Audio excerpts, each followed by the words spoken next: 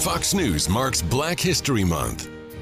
Moorefield Story's life was bookended by two of the most infamous events in American history. The Boston lawyer was born in 1845, 2 decades before slavery ended. He died October 24, 1929, the day history says began the Great Depression. Story led a life of activism, advocating for immigrants, Native Americans, and Black Americans. This championing of rights for blacks led him to what some may call today an historic yet ironic mile marker in his life.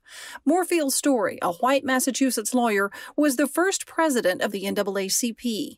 He served from its founding in 1909 to the day he died. He worked with noted Black Americans like W.E.B. Du Bois to stand against segregation as U.S. policy and teamed with James Weldon Johnson to convene a national conference on lynching.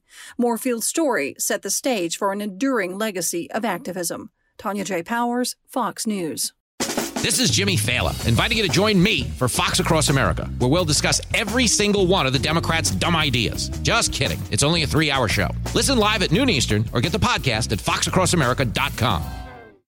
Listen to Fox News Podcast shows ad-free on Fox News Podcast Plus, on Apple Podcast, Amazon Music with your Prime membership, or follow wherever you get your podcasts.